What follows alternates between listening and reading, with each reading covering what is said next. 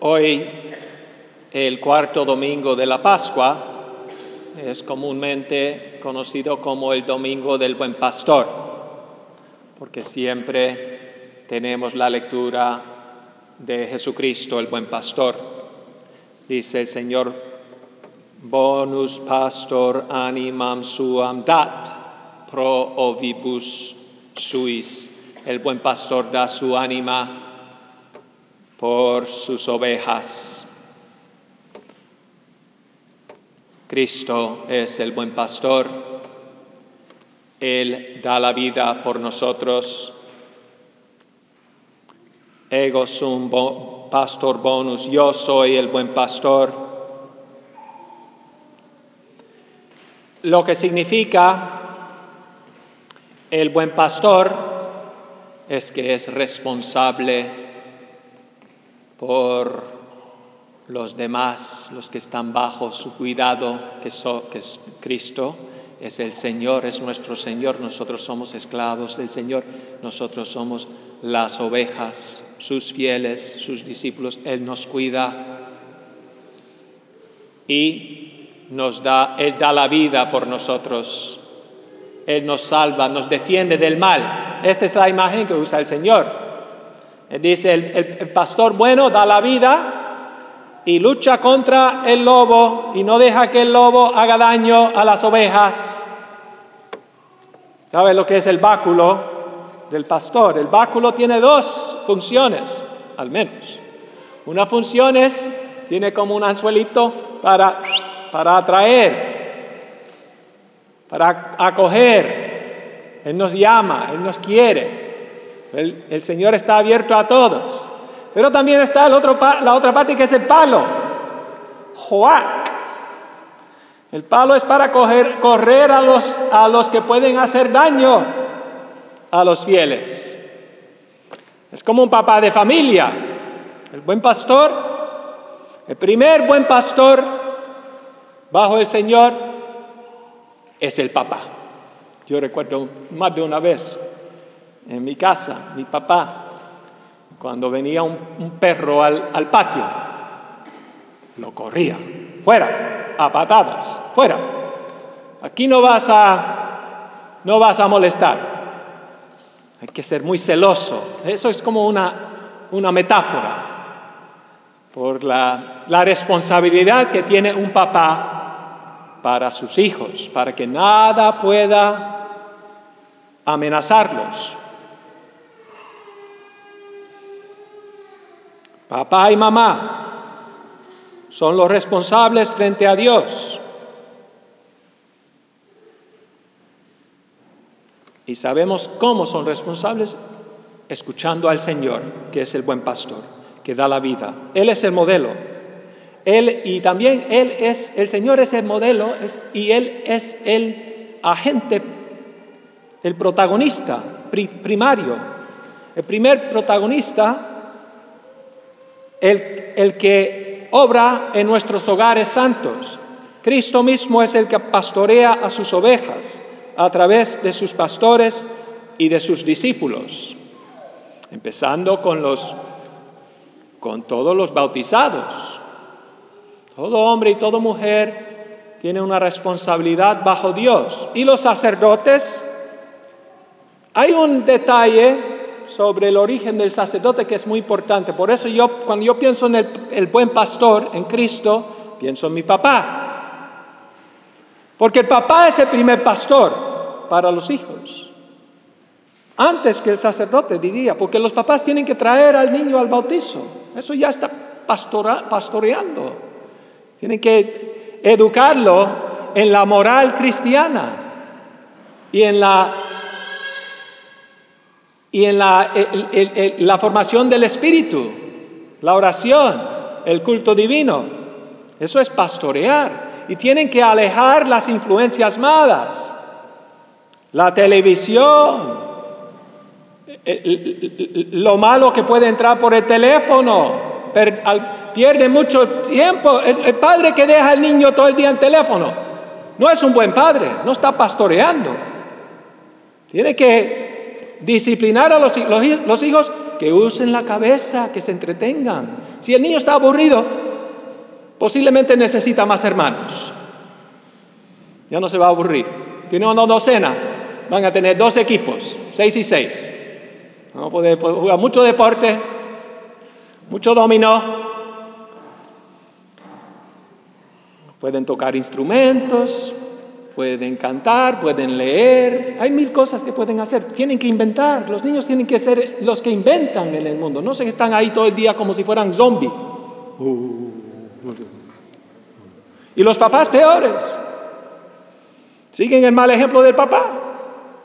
Todo el día frente a la televisión.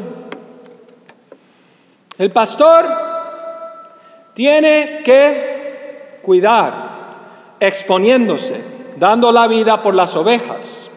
Lo hace en la cruz, Cristo. Cristo pastorea las ovejas, regalándose por ellas en el Calvario y en la Santa Misa, en la dispensa de los sacramentos, de los sagrados misterios, en las manos de sus ministros. Este es mi cuerpo, este es mi sangre entregado por ustedes para el perdón de los pecados.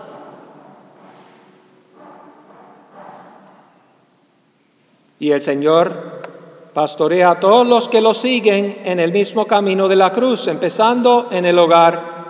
Papá y mamá, esposo y esposa, primeramente, dan la vida en Cristo Jesús por sus hijos, primero cansándose santamente antes de juntarse.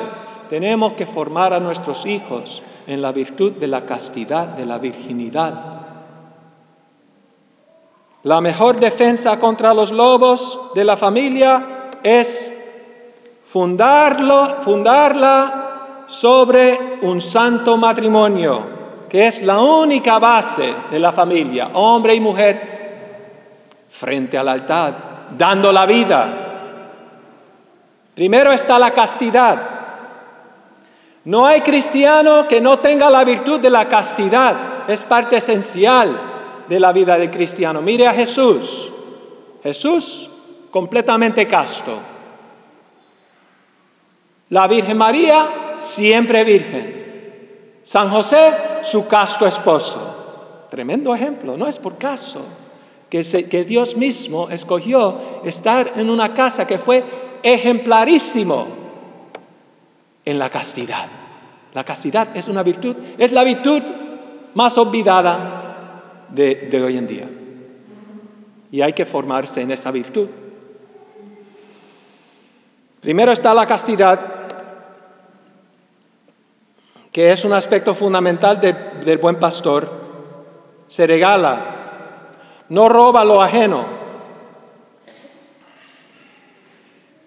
El hombre y la mujer en fornicación se parecen al pastor protestante que predica la palabra de Dios, pero no tiene, o sea, los papás, digo yo, en fornicación se parecen al pastor protestante, el que decimos que dicen pastores, predica la palabra de Dios, pero no tiene la consagración divina sacerdotal, no tiene el derecho que viene de Cristo por el Espíritu Santo en el sagrado orden. Y lo mismo los que están juntos en unión libre. El que vive, en cambio, el hombre, el joven, el que vive la castidad, da la vida. No coge lo que no le pertenece. Y necesita al sacerdote. Y sigue la buena orientación sacerdotal. Necesita que el sacerdote le perdone sus pecados para vivir esa castidad, orientándose por los pastores de la iglesia, dependiendo de Cristo sacramental.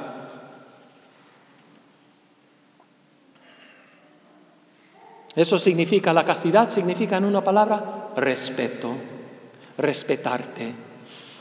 Tu cuerpo no es tuyo, eres de Dios, dice San Pablo, eres templo del Espíritu Santo.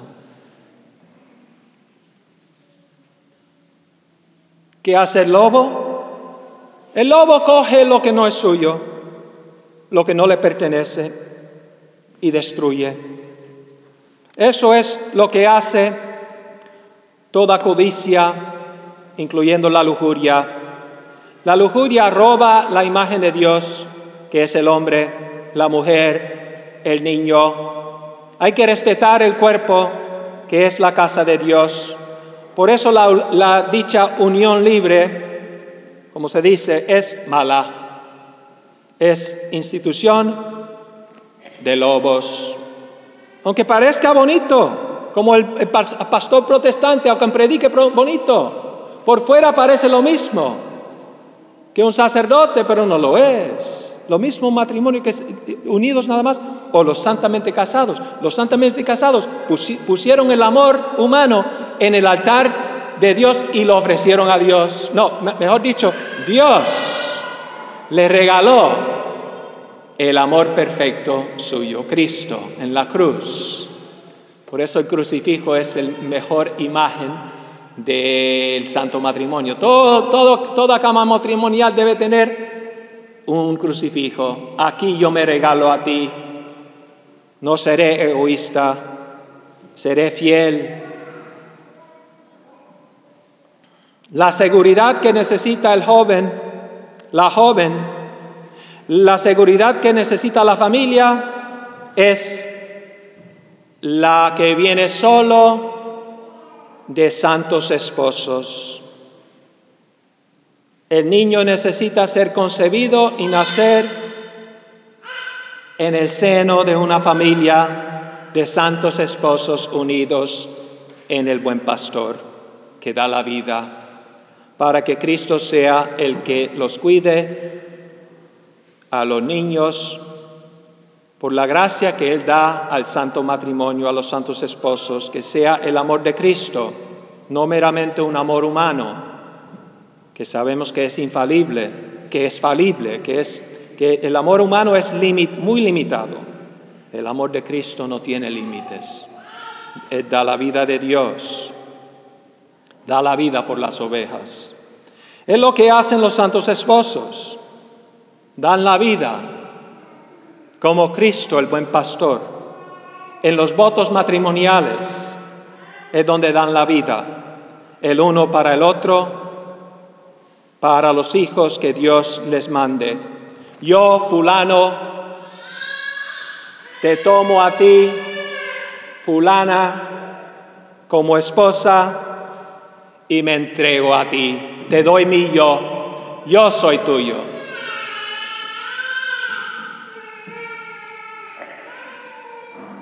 En las buenas y en las malas, en la salud y en la enfermedad, todos los días de mi vida. Yo aquí muero. Es un voto de morir. Como el buen pastor dice, Él da la vida por las ovejas. Eso es lo que dice el hombre cuando lleva a la virgencita al altar. Cuando lleva a la virgen, a ese hombre casto al altar. Un hombre digno del matrimonio. Y ahí yo voy a morir por la familia, por las ovejitas. Esta es una ovejita. Es bueno que este debe ser papá. Debe estar vigilando. Oh, sí, yo los conozco. Sí, se están preparando para el matrimonio, mis amigos. Esta homilía, ellas se la pueden hacer porque yo le estoy hablando, estamos hablando todos los meses al respecto, que es aquí donde dan la vida, ¿no? Todos los días de mi vida me entrego a ti, para todos los días de mi vida, hasta la muerte. Todos los días, todos los días. Toda la vida. No hay más. Eso se llama amor. ¿Qué dice el Señor en otra parte? Dice, no hay mayor amor que el que da la vida por los amigos. Ustedes son mis amigos si hacen lo que les digo, si siguen mis mandamientos. Toda mi persona te la entrego. Es tuya. No es mía. Nunca fue mía. Era de Dios. Y Dios, en el santo misterio matrimonial, me entrega mi yo a ti y a tus hijos. Él te da mi vida.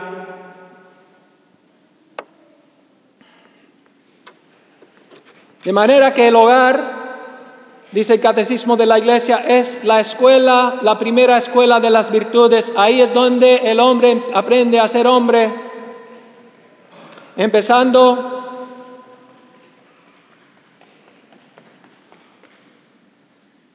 dice que el hogar, aquí dice el Catecismo, el hogar es donde la ternura, donde un hombre y una mujer santamente casados, es donde aprenden los niños primero, donde reciben el amor, donde la ternura, el perdón, el respeto, la fidelidad y el servicio desinteresados son norma. ¿Sí? Donde no lo que yo quiero, lo que Dios quiere, lo que tú quieres, lo que tú necesitas es lo que yo quiero. Más nada. Empezando, el hogar es escuela de las virtudes, empezando por los santos esposos. De manera que un hombre y una mujer en el santo matrimonio se exponen, se regalan, dan la vida en Cristo, el buen pastor, para la salvación de los hijos y de los santos esposos mismos.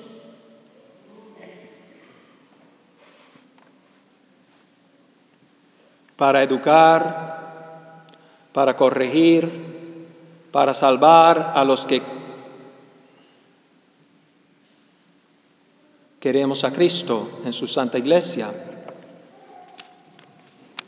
Jesús es el buen pastor y los papás lo siguen en ayudando a los hijos y a toda la sociedad a salvarse, siguiendo a Cristo con esa generosidad que da la vida.